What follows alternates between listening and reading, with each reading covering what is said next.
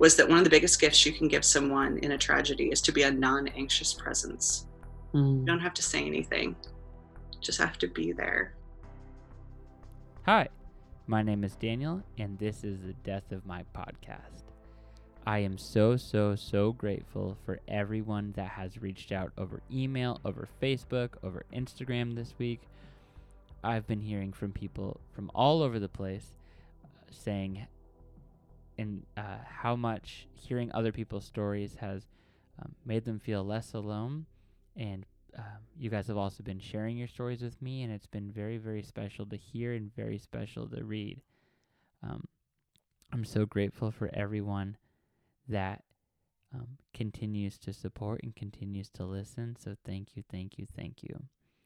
I'm realizing the more I talk to people and the more stories I read is that we're all grieving and we're all sad, but the feelings are kind of intertwined, like we're all kind of doing this together and we're really not alone. So please just hear that loud and clear, that you are not alone in the grief you're going through, in the sadness and in the pain sometimes, even in the happy thoughts. Like, we're all in this together.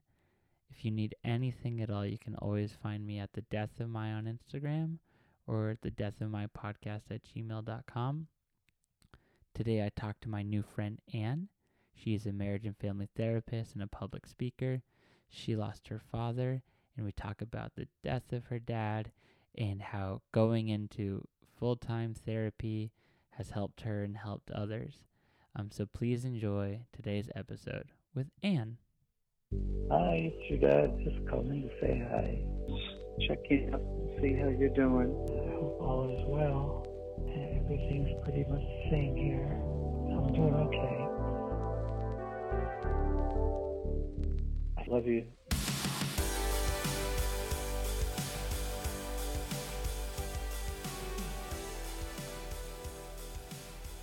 Hi. Hi. Thanks so much for doing this. Yeah, absolutely. Can you quickly just give us your name, where you live, who are you, what do you do? Just a quick rundown.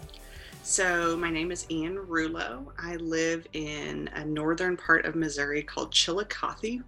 We are the home of sliced bread. That's the our notoriety up here.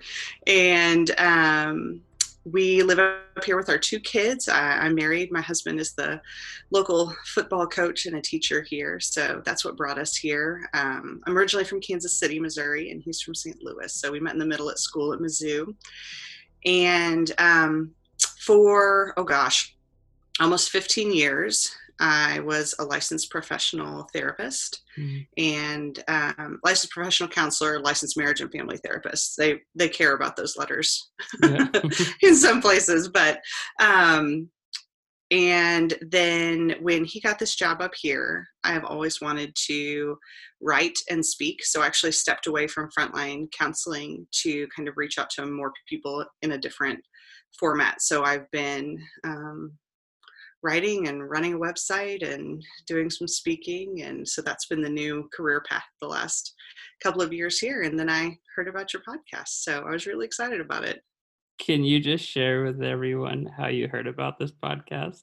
Absolutely. So it's super ironic. I listen to lots of podcasts when I exercise, and one of my favorite places in the world to exercise is this like multiple acre, gorgeous, big treed cemetery in our community. And so I was walking and listening, and I heard in the cemetery the death of my podcast advertised. So it was ironic, and it also sounded really interesting to me. So I checked in. That's awesome. I'm so glad you did. But I start every one of these with the same question, and it's who died? My father, when I was 16. And what happened? So I led a pretty idyllic, almost white picket fence kind of upbringing, right? It was my mom and my dad and my two younger sisters. He was a salesman. He worked in retail. Mom was a nurse. We went to school, had our friends, lived in suburbia, kind of your everyday, you know, middle of Missouri kind of story. And so, let's see. There was a point in January of 1996 where I was sick, had the flu or something like that. Mm. And I remember him sitting in the chair he always sat in, and he said, "How are you feeling?" And I told him, I was like, "Oh, I'm kind of achy and kind of whatever it was I described to him." And he said, "I kind of feel the same way." And that was the end of the conversation. And why I remember that, I don't know. Mm. And then fast forward a couple months, and there were two different things that happened. So this is April of 96.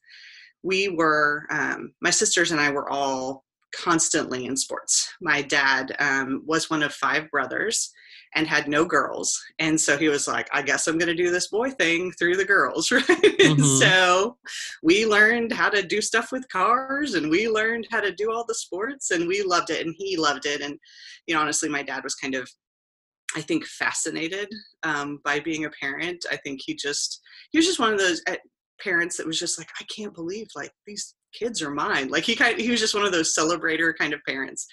Yeah. And so I was at a basketball practice, and I looked over, and he was opening and closing his mouth repeatedly. And I thought, well, that's odd. Well, we get home, and he had noticed that he had some like muscle loss on one side of his face. And I have a lot of medical people in my family, and my uncle said, you know, it's probably Bell's palsy. That's probably what's going on, some paralysis on one side of your face, but we'll look into it. Well, we didn't get to look into it before he collapsed at work in April. And when he collapsed at work, started running tests, ran an MRI. And because my mom is a nurse, we have these records of the MRI that we got to bring home. And he had 26 tumors from head to toe at that point. So I mean, I didn't know what that meant as a kid. What was your question? Sorry. What happened? I'm shocked. Yeah. Yeah, just 26. I mean, it looked like connect the dots on his body. It almost looked unreal, you know, as we looked at the films that we had when we were at home. And so 26 tumors. And so they started, I mean, now I know, because I'm a grown up, that it was palliative care, right?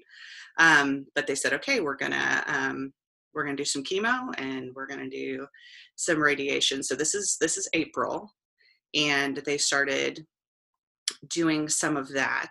And during that time, I remember driving somewhere with my mom, and I said something about Dad and my high school graduation. And my mom said, honey, I don't think he's going to be there. Because as a nurse, obviously my mom knew, right? Mm-hmm. Like she said the phrase later, once I understood what was going on, she was like, he was a dead man walking. I mean, she knew that as a medical person. But that was the first time that it became really clear to me. Before that, I don't know if you have anybody that follows the Enneagram on your, that listens to your podcast, but I am deeply an Enneagram 9, and I'm like, the world is fine. We're all in harmony. It's all going to be good, you know? And so that was really my wake up call. And so, I mean, there were just, you know, a few little memories that I have here and there. He got really sick really quick. And I was working in a deli, and my mom and my sisters walked in July. And when they walked in the front door, as I was working, I looked at him and I was like, oh, it's time, right? Like I knew. Immediately. So we knew immediately. I could just tell by the looks on their faces, right? And so hopped in the car, went to the hospital, and then we just waited, right? Like so many people have waited with people who are dying of cancer. And you just wait. Is this the last breath? Is this the last breath? And I remember that I really, for whatever reason, and I think we do this a lot with death, because death feels so out of our control. We find the things we want to control. Well, my thing was I was going to be there when you died. Like I really wanted that. And so I had stayed, and I had stayed, and I had stayed, and his brothers had come by, and people had visited. And I went down to the cafeteria to, because I think the nurses were going to turn him to prevent bed sores. And so we all kind of left the room, and my mom went somewhere. My sisters and I got some food. And when we came back, he was gone. And I remember being so angry like not at him, but like the one thing I wanted, Yeah. and it's just funny what you do. And granted, remember, I'm a 16-year-old kid at this point. My sisters are 14 and 12. And I did something really irrational. But people do lots of irrational things when people die.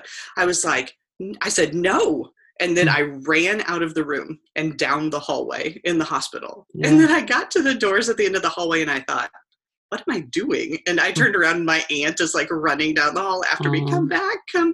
And it's this very comical scene in my head now, but at the time it was just kind of ridiculous. So anyway, went back and, I think probably one of the most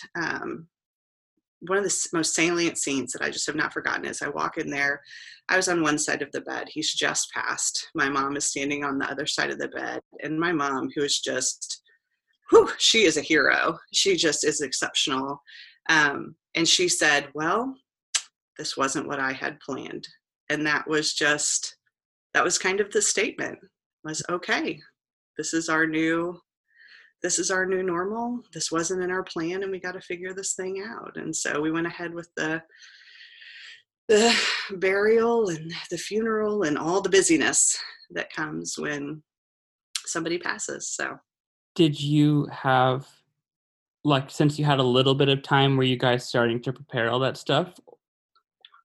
Just before we had gone, which is where I found out that funerals are way less expensive if you plan them before someone dies than after. Which is, you don't know these things, right? Nope. And that's I'm going to have a whole separate episode dedicated to just that little stuff. Yeah. Because, like, I wish people knew that.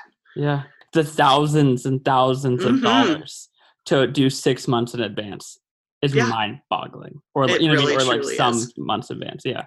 Yeah. Well, and just funeral planning itself is kind of funny. Like, we're sitting there, we're trying to pick out songs and flowers and things, and they asked us what color casket, and we were like, well, his favorite car was brown, so I guess we'd give him a brown casket. Like, I mean, it's funny what you pull at when you make decisions in times like that. So, and it's when you're at your lowest low when they're asking you a million questions. Yeah, absolutely. So you're 16. He passes. You go back to school, telling your friends, like, just what happened after that. How was right? So this is actually a really, like, the most profound thing that's probably ever happened in my life. There's an organization called Young Life, which is like a evangelical outreach that probably many people that listen will know of. Sure. And I had signed up to go to Young Life camp. So he died on July 3rd and we buried him on July 6th. And I was scheduled to go to Young Life camp. And I remember thinking, I can't do this. Like, I can't leave my mom.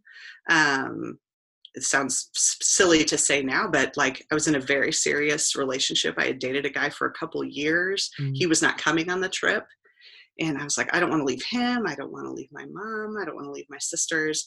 And I think God just made me go because I remember walking one foot instead in front of the other up onto that bus, and I left for Young Life camp that night. And I was not a person of faith before that. And so I actually came to faith at that camp, and it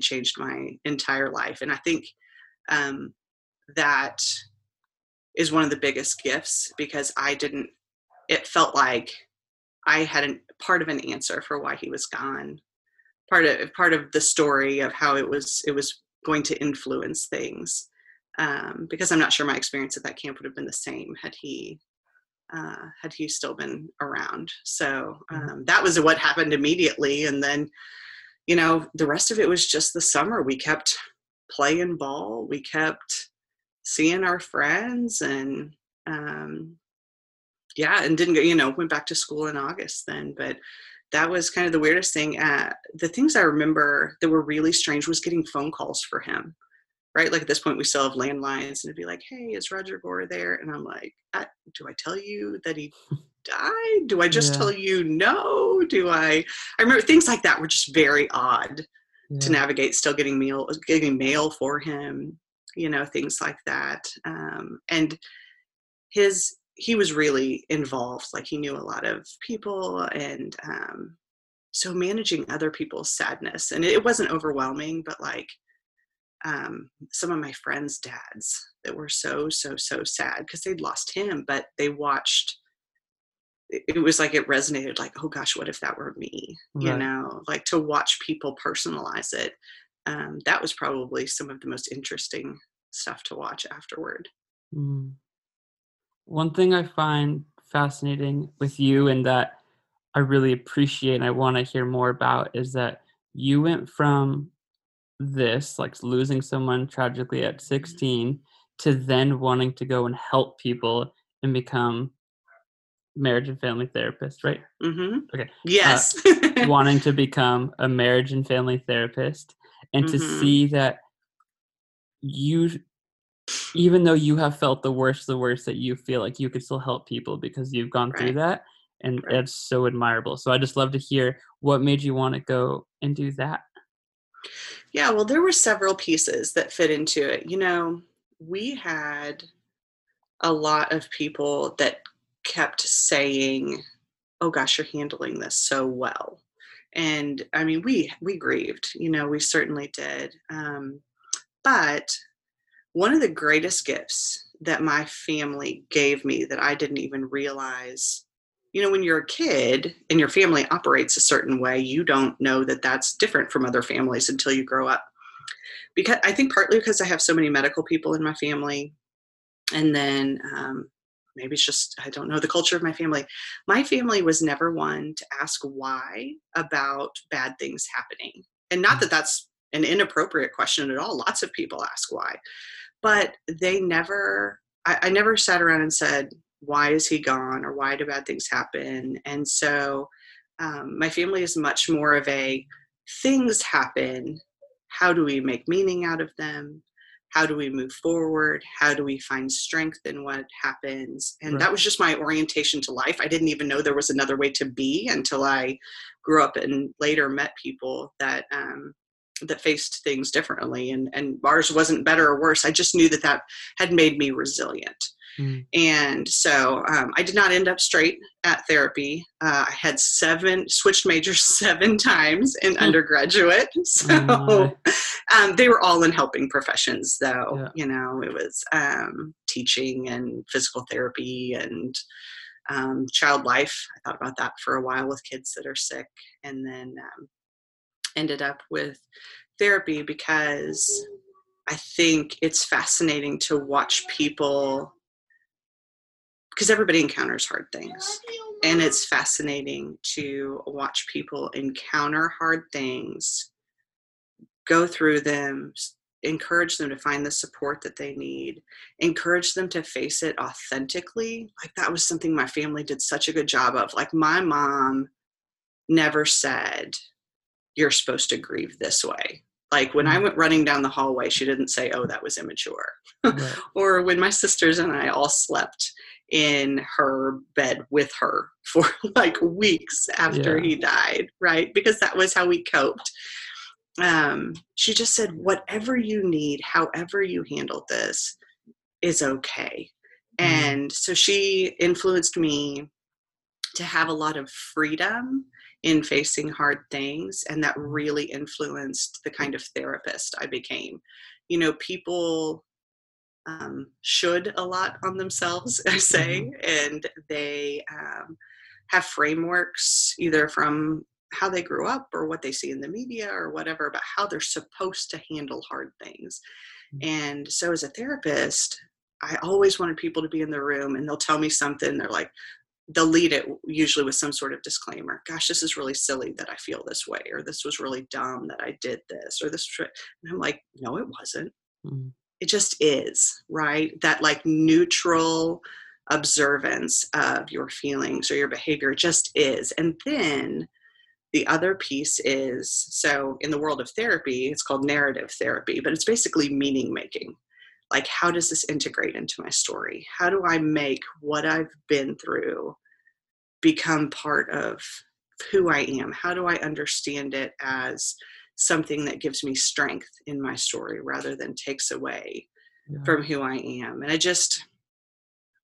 it's been such a joy in some of the people that I've worked with, because some of the people that I've worked with have such complicated grief, such complicated losses. And to watch them just be like, okay, it's okay for me to feel all these different ways at the same time.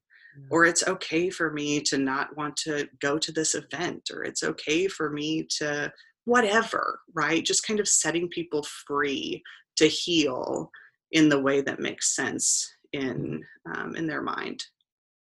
How was it going from your grief into this profession and then Mm-hmm. sitting in the room hearing people talking about people they lost? How, like, did that affect you? Did it bring you back to where you were? Right. Good question.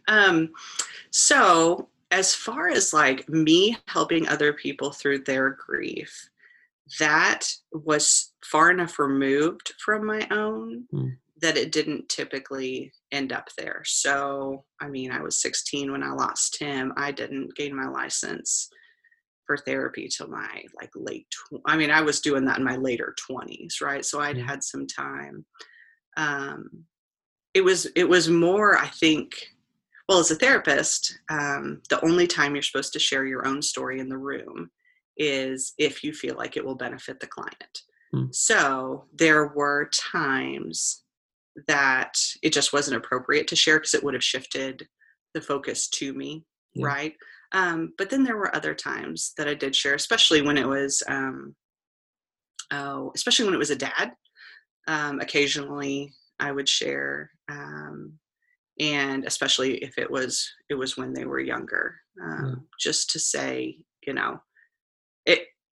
if I felt like it would give them strength, then I would share it with them. Some of the only times it really messed with me that he was gone were things like time. Like, it messed with me when he was gone longer than I'd known him.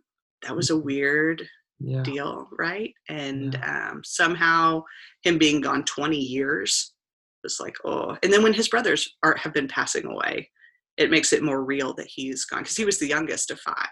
And those 4 men lived a long time. Like, his oldest brother just died very recently. And to have them going, because they all look very similar, it is strange when another one of them passes. I go back to it. Just because I think it'll help people potentially. When he passed away, I wouldn't say that I grieved that loss very much then. I'm very much a delayed griever. I find space when it works in my life, and not that that's always healthy, but that's just what I tend to do. And that relationship that I told you about, we broke up, I don't know, about a year later. And I think I grieved my loss of my dad at that point. Like, I think I was way more upset at that breakup than I probably really was. But that felt like a safer place to have the tears and the sadness. Let it all out. Yeah, exactly. And, I remember my mom telling me a story that she felt like my dad grieved his own dad dying at her dad's funeral. Like, you just kind of transfer grief around to where it fits. You find a sad movie, or you find an incident, or you find a whatever, and things just, your body knows to heal, but sometimes it sticks that healing in other places, that grief in other places. Yeah. How do you deal with your grief right now, like in this current day? Do you still feel it? Yeah. I don't much. Again, it sneaks up on me, right? Like, there will be things. It's more like, again, that meaning making. Like, I feel like I know why he left, and I didn't have to question that. And I feel like there's been such purpose in the loss. Like, there's been so many things that have happened in the rest of our lives because of him leaving when he did, that it makes it feel worth it's not it, because you don't ever wish someone gone. But I don't resent it, and so that makes it easier not to not feel the grief. The grief now is more like, oh, darn it, I sure wish he could have known my husband and my two brothers-in-law, because they would have had a good time together. Like, he was a kind of a silly person. Yeah. And I think he just would have laughed with those men and had so much fun with those men. I think he would have been fascinated by his grandkids, just like he was with us, so it's more like, oh gosh, those moments would have been really cool. But we also, because he's gone, we get to create the narrative about him for our kids. And so we just take advantage of that. We're like, Grandpa Roger would have done this, or Grandpa Roger would have done that, And so it also helps that my mom, I've said several times how exceptional she is. She was deeply sad that he was gone, but she is also an incredibly gifted alone person. Like, she's really good at being independent, always has been. And so I think she's done things in her life that maybe she wouldn't have if she'd stayed married, traveled and did things and tried different careers, and just has been really brave and an example to us when, life hands you lemons kind of a moment. And she has made gallons of lemonade out of it. Like, she just has handled it like a champion. And so that has been such a gift, I think, to my sisters and I moving forward. How was it being the oldest sibling with your sisters? Great question. So it was, I just remember some things that happened. So he had a car, and when he passed, I got that car. And that also meant that I got to be the carpool person, right? Chauffeur, yeah. Yeah. So I remember that more than anything. Like, my mother did not in any way make me an adult before my time. Not at all. She was very appropriate in how she handled that. But like, I just did things, took my sister's places, or ran to the store, or did things that I probably wouldn't have otherwise. And then my sisters and I are really close. And so I don't know that being older as much as just being together, like, it created this really, again, I don't wish him gone, but that time that it just became this like girl time on steroids, right? Like, mom and the three of us girls together. My mom, again, with the lemonade thing, right? Like, we weren't poor, but we didn't have money to do a lot of extravagant things. And one of the things she did once she received his life insurance money was she took us all on vacation to the Caribbean. Wow. And so we went together, just the four of us, and kind of celebrated him and this experience we wouldn't have had if he hadn't been gone. And so yeah, it was more the collective togetherness rather than my leadership during that time, I think. Yeah. What was he like? Do you have a favorite memory with him? Oh gosh. Many. Like I said, he was just kind of silly, but also serious at the same time. He played with us really well. I remember playing a lot of basketball. Played a lot of basketball in the driveway. He had a historic car that he was restoring perpetually in our garage, that we would all kind of work on together. He liked to camp. He liked to canoe. He liked to just be a part of whatever we were doing. He wore bib overalls like a farmer all the time. But he wasn't a farmer. Like, he wore a suit to work. So that was always kind of funny. Oh gosh, I'm trying to think. I think one of the most fascinating things about my dad was that, so he was in retail for a long time. And then just the few years before he died, he tried a couple different business adventures. He tried to start one on his own. He also, and that didn't work. He got his real estate license, but that didn't really work out either. And then I remember randomly like a couple other odd jobs here and there. And first when he died, I remember thinking, gosh, I hope he didn't feel like a failure. I hope he didn't feel that way because those things didn't work out, because he left a nice job to try these things. Yeah. And I remember worrying, my sisters and I both, all of us, I remember talking about saying, did he ever feel embarrassed that he tried these things? Because he tried other things, like he'd try to like pick up running and then be like, oh yeah, no, I'm not very good at that. Like he tried things. And then later, again, that meaning making, what a gift that was, because I thought my dad was brave.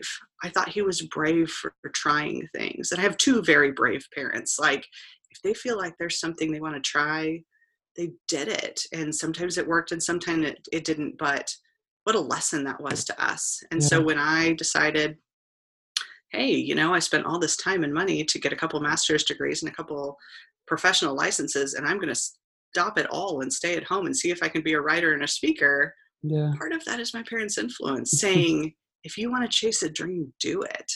And so I appreciate that things that may have felt like failures to him looked like bravery to us. I think that really influenced us in those ways. Not only does he sound like the best, but so does your mom. Oh, man. Some cool parents. Yeah, she's a hero. She really, and she's so funny. Like, she doesn't understand why we find her incredible. Like, she's just that person, right? Which makes it that much better. Yeah. Right. Exactly. Yeah. She's a fascinating human. Yeah. What are your thoughts on death? I think it's sacred. So I mentioned my dad being one of 5. I think my mom is one of 8. So I remember when I met my husband, he told me that he never went to a wedding or a funeral until he was a senior in high school. And I was like, what? Yeah. Like, there's so many people in my family. Yeah. Funerals were like an every couple of month occurrence because just somebody died for some reason, right? It was just, and again, my family's orientation to death. Like, I know there are people who don't take their children to funerals, which is a fine decision. But for us, like, funerals were just a thing we did. Yeah. And my lost a couple grandparents when I was young, and then my mom's sister died when I was 8 of cancer. And so I had some pretty significant losses early on too. And so it felt very just, it's part of life. And then since then, I found it to be really sacred in terms of, like, this is going to sound super weird. I like funerals, not that I enjoy them, but I find them to be such a place for people to heal, to engage with conversations you would probably never have anywhere else. Sure. Such a place to celebrate them. For me, like, death is moving on to heaven. Death is a celebration. Yeah. So my dad got to know, like I mentioned, he was in our sports a lot. My sisters ran competitive track, and their track coach turned out to be a pastor, and he led my dad to faith in Christ a week before he died. And I, as not being a person of faith at that time, when the pastor told that story at the funeral, I didn't know what that meant. But he is also African American and the pastor of our church at home in Kansas City. And he was the first one to introduce me to the idea of a homegoing celebration. And because we'd always called them funerals or wakes or whatever. And he just owned it. He said, where I come from, we call them homegoings, and they are celebrations. And he just made it this really positive experience. And so I think that's also influenced a lot of how I understand death. I think sitting with someone in their final hours, being with families in their final hours, I think that's a privilege Mm. And with my husband being a football coach, it's a pretty influential role in a young person's life and in a community a Yeah. lot of times. And we've lost some players. We've had some players lose parents while we were coaching them. And the privilege of sitting in hospitals Yeah. and being with them has been a real gift. And all those hours in the hospital with my dad really prepped me for that. All those funerals I went to Yeah. with my family really prepped me for that. And so I never want these tragic things to happen, but I'm so grateful for the preparation that I've had, that my husband and I can step into yet another hospital and sit with a family and know how to be present Yeah. and hopefully be helpful. I think so. Random counseling term I had a friend teach me that she learned in pastoral counseling was that one of the biggest gifts you can give someone in a tragedy is to be a non-anxious presence. You don't Mm. have to say anything, just have to be there, Yeah. right? And not be fretting as best you can. Just be there and sit with them, and that's such a gift a lot of times. How do you celebrate anniversaries and the death anniversary? Do you do anything special for Right? birthdays or holidays or? Yeah. Good question. Again, I just think, and I hope this speaks freedom to some people. We don't. And honestly, sometimes July 3rd passes and it's like July 5th, and I'm like, oh, he died a couple days ago. Yeah. Like we're not big cemetery visitors. Mm. Sometimes we talk about him, sometimes we don't. That has ebbed and flowed over the years. And I mention that because some of those things, celebrating anniversaries, paying attention to birthdays, going to special places, going to where they're buried, are very sacred for people, and they're very grounding. And so if somebody told me that that was how they remembered that person, I'd say, do it. Yeah. Do that thing, right? Like I have my father's side of the family, they are funeral flower people. Mm. They go and they visit everybody and they put down flowers everywhere. Like they are like watching for sales on flowers because they're buying so many of them to go do all the things, right? Yeah. And my family's just not that way. And again, that goes back to how they orient themselves to death, right? Yeah. It just is. And so they're kind of like, hey, we make meaning going forward. We don't make meaning in the past. And so Yeah. for people, I think there are people that I've had clients who have felt guilty. They're like, I don't want to go to where they are, or I forgot it was their birthday, and they feel really guilty. And I'm like, please don't. Yeah. Your body, your mind, your spirit will tell you Yeah. what's significant for you, you know? And so if there's anybody listening that's like, gosh, I don't feel like I do death the way I'm supposed to, there's no supposed to, right? Mm. You do what works. You do Yeah. what works for you. Yeah. And everyone's different. Absolutely. Mm. Absolutely. If you could tell him, your dad, one last thing, one more thing, Yeah. what would you want to tell him? I would tell him he did his job well. Mm. You know, I mentioned that funeral and my pastor and the homegoing, the scripture that he used in the funeral was Paul talking about running our race. Mm. And then because he was a track coach, right, as well as being a pastor, he translated that over and he goes, you know what? Some people are sprinters and some people are middle distance runners and some people are long distance runners. Roger was a middle distance runner. He made it to 49. Mm. And that was his race. And he did it well. And so if he ever worried when he was leaving, did I do everything I was supposed to? I mean, I think that's what people probably worry about when they leave children behind, right? Did I give them the lessons they needed? Did I give them the nurturance, the guidance, you know, all that? He did. And he didn't even know he was doing it. But even things that, like I said, that looked like failures, the risks he took, the willingness to potentially look foolish because he was chasing a dream, all that translated into 3 daughters that have felt free to become who they were supposed to be, to make mistakes, to be resilient. And it gave my mom the opportunity to show her daughters what it looks like when life doesn't turn out the way you think it's supposed to, and that doesn't have to be the end of things, the tragedy of things, that it actually can be the beginning of this incredible path you didn't think you were gonna go on. So yeah, that would be it. I'd say, Dad, you did your job. Even though it feels like you left early, you did your job. If someone listening just lost their dad, Yeah. what is some words of encouragement? What's something you'd want to tell them? Oh gosh. I think I've worked with so many people that have complicated grief. Yeah. They had, like, I had a nice dad. I had a dad who was good to me. Not everybody has that.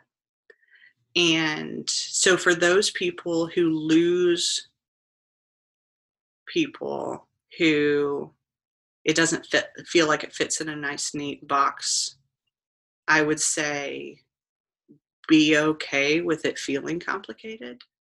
Be okay with, I lost my dad, and that makes me sad, and it makes me angry, and it makes me confused, and it makes me feel irritated that I didn't maybe say what I wanted to or do what I wanted to, or I didn't get what I wanted to.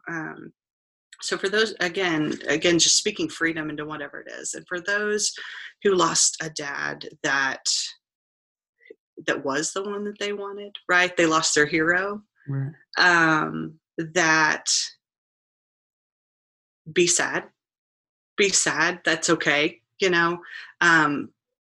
and part of what we do is train our neural pathways to go in ways that are healthy. And so if in the middle of the sadness, you're also recognizing the beauty that he put in your life and the ways that he formed you and shaped you, and if you can make meaning of who he was to you, that will be healing.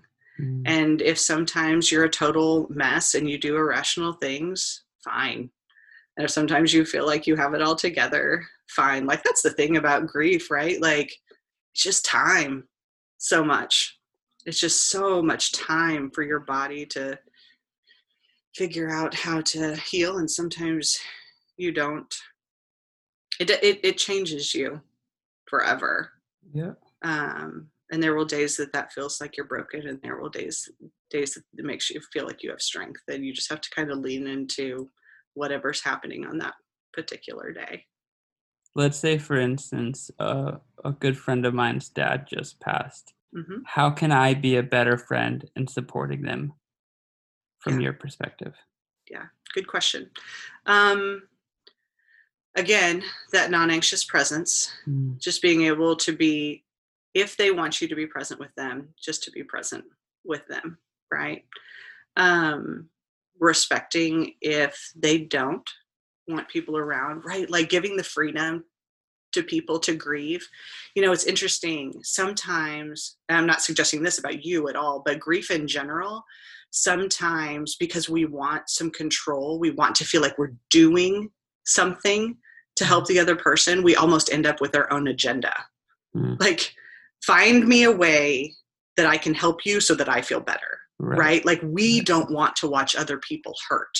Right. And if we can increase our tolerance for letting other people be in pain, that helps almost any relationship, right? Like, marriages get in those trouble all the time because people will be like, this the classic, like, wife come home from work and she's like, I had all these problems at work, and husband starts offering all solutions to the work or to the problem. And she's like, no. I just needed you to be with me. Yes. Right? Yes. It's true. I know that one for there sure. There you go. And it's so common because we love these people. Mm-hmm. We don't want them to hurt, so we want to hurry them through it. Mm-hmm. We don't think about it that way. But we that's part of our motivation, is like, don't hurt anymore because it's too hard for me. It's too hard for me to watch you be in pain, to be suffering. And so if we can recognize that pain is not bad, that pain has purpose, that it's okay for people to sit in that space, that will allow us to let people move through at their own pace better. And then the other one, sometimes I'm like, I feel overly practical. Ask them, like, what do you need today? Yeah. Is there anything you need today? I mean, for me, sometimes I'll text people because it's safer, especially in deep emotion situations. Just be like, tell me 2 ways I can be praying really specifically for you. Sure. If I've got a friend who is going through something and I'm at this, and I know that it's just kind of overwhelming their life, I'll text them when I'm at the store. Need anything from Walmart? Right? So just stuff like that. I think those are easier for people to sometimes take, to engage in when they're grieving. Sometimes when you're just more practical, hey, what do you need today? And just, want to go for a walk. And again, not having any agenda of your own, just being present with them. Well, Anne, thank you so much for doing this. You're welcome. This was a joy. I really appreciate it. And I feel like this might help someone or two. I hope so. Yeah, me too. Well, thank you so much. Yeah. Bye. Bye. I'm so giggly. Hi. Hi. I think it's because I woke up so early. You're delusional. Yeah. I just did the intro about 12 times, 10 of which you were laughing through. Two. And you did it like 5 times. Okay. Dramatic. Are we even recording right now? We are recording because I'm angry. I'm just so giggly. I thought I was doing so good and I was getting at it, and then you just start laughing. Because it's so funny. What's funny? You were like explaining something and then you just say, I don't know. Who cares? It's more personal. It's literally me talking. I know. I think that's the funny part. That it's me? Because, like, I know you. So it's like, I know your thought process. So it just makes me laugh and it's hard. Thanks. Got to say something really cool. Yeah. Even though I told you right before we did this. Oh. That people really like it when you're on this. Nice. It's people's favorite part. No. Yeah. I think it's important that people hear from your perspective and you keep me in line. What perspective am I bringing? You're you. Not only are you my wife and that you did this, walk through this journey with my grief with me, but you also just are a different voice. Like people have just been listening to me and then someone else talk, but then you come in and you're just my wingman, Wing woman. Wing. Wing.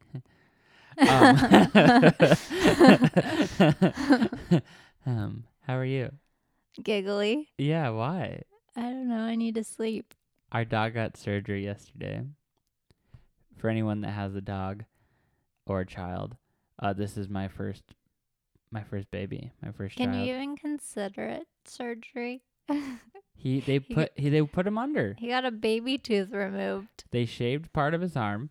You could have done that when he was awake. Remove his baby tooth. You know what's so crazy? What? Is I make it sound so dramatic to everyone I talk to. I was like, my poor baby was in surgery. They didn't even cut him open. Nothing. I mean, they shaved his arm. They Yes. put an IV in him. Yes. They knocked him out. Yes. He woke up and he comes home and he's super out of it.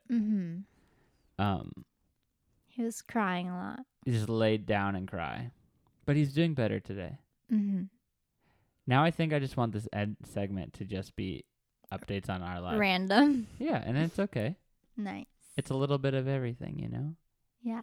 How was it stressful at all for you? With Diego? Yeah. Oh gosh. For those that don't know, I have severe anxiety. I think that's what I got diagnosed with. Probably. It doesn't even matter what it was, but yes. What do you mean? Like there's different levels, I believe, of anxiety. Oh, okay. Regardless, he was like, yep. And Who? therapist. Oh. Yeah. I'm like, where are we? But I stress out a lot. Yes. And You worry a lot. I worry a lot, but I have been my whole life. Yeah. Because And I've known you your whole life. most of it. We just celebrated 8 years together. Nux. Great. That's not most of your life, BT dubs. Whatever. I'm 16. That's so gross. And yeah, I was definitely stressed. I mean, he is my baby boy. We've had him for 2 years. That's a Almost. This weekend. Yeah, that's the longest I've ever had to take care of something. We had fish for a few months and they died. Yeah. And you were very stressed when we first got our dog Diego. Yes, of course. And you've come a long way with him. Now you can hold him in his arms. I can watch him without you. Yeah, for reals. You can watch him lay on the top of the couch and not be scared. I know. We're still working on taking him out on walks. Yeah, right. Okay. And feeding him. Okay. Anywho. And the essentials. Yeah. So his surgery, I was just stressed a little bit because anything can happen. I know anything could happen at any time, but that his life was literally in someone else's hands. Mm-hmm. Does the grieving process at all affect that part of you, like him going into surgery and like your thought process at all? Do you know what I'm trying to say? Yeah, I don't think that affects me. I think I'm just more. It's more just I'm like always anxiety worried. stuff. Gotcha. Yeah. I just didn't know if that could bring up anything. I don't think so. Yeah. Are you doing okay? I'm fine. Groovy. Yeah. I'm fine too. I'm good. I'm okay. Do I sound like you? Okay, cool. I think this week, what was I sad about? I think I don't even know what day it is. It's Sunday. No, today's Saturday. It's Saturday. But it's coming out tomorrow, so it's Sunday. Oh, okay. I just don't remember this week. Do you? No, but I feel like something happened and I was really sad. And I just can't put it together what it was, but I think I'm okay this week. My triple whammy is done. Mm-hmm. So his birthday was in May. The day he died was in June. Father's Day was in June. The last episode we recorded was on Father's Day last Sunday, a week ago today. So I think this last week it's been okay. Father's Day, I know we talked about it last time, but that was hard, going to work and just hearing that over and over again. And is there any like relief in you that like 3 chunk is over? Yeah. Yeah, there's like this like mental block, or there's like this something in my brain that's just like, okay, we got over that hump. Yeah. But I mean, I'm still sad. Can like breathe a little easier maybe? Yeah, it's just still like really sad. I know I could say that, but I hope people listening understand that, like, they do, because they're in it. But sometimes I can look, I know I've said this before, but I can look at the same photo 100 times, but I look at it one time, and I'm just devastated. Yeah. Like, I just miss him so much. Yeah. And it's really sad. Yeah. And, like, life keeps moving, right? Mm-hmm. Friends' lives keep moving, family life keeps moving, our life keeps moving. But, like, there's this part of me that is so deep-rootedly sad forever. Yeah. And every day I get messages from people. Mm-hmm. Every single day. Yeah. The last, like, 3 or 4 weeks. Every day I have to... It's just been incredible reading these people's stories. And it's like, not even people are just saying, hi, thanks for this podcast. It's, hi, here's everything that I'm going through with my grief. Right. Thank you for sharing. But like the fact that so many people are feeling the exact same thing. Mm-hmm. And that's why I keep saying it. Every day I'm getting messages from people grieving and sad all around the country. And we're all feeling the same thing. Yeah. And now it's time to talk about it. Yeah. It's time to keep sharing our story and like not just push it down, because I feel like we just like swallow it all and then just walk like nothing just happened. As the world keeps coming at us, everything's normal, everything's fine, and we're just letting it sit there and not talking about it. We need to cry it out sometimes. We need to throw it up sometimes. Oh. But do you know what I mean? Yeah. Yeah. Okay. For the most part. Yeah. I mean, I think it's cool. Like, I wonder, the people that are reaching out, I wonder, I don't know, like, how many have felt like they could just, like, message something or someone, like, their whole story and, like, feel comfortable. You know what I mean? A stranger.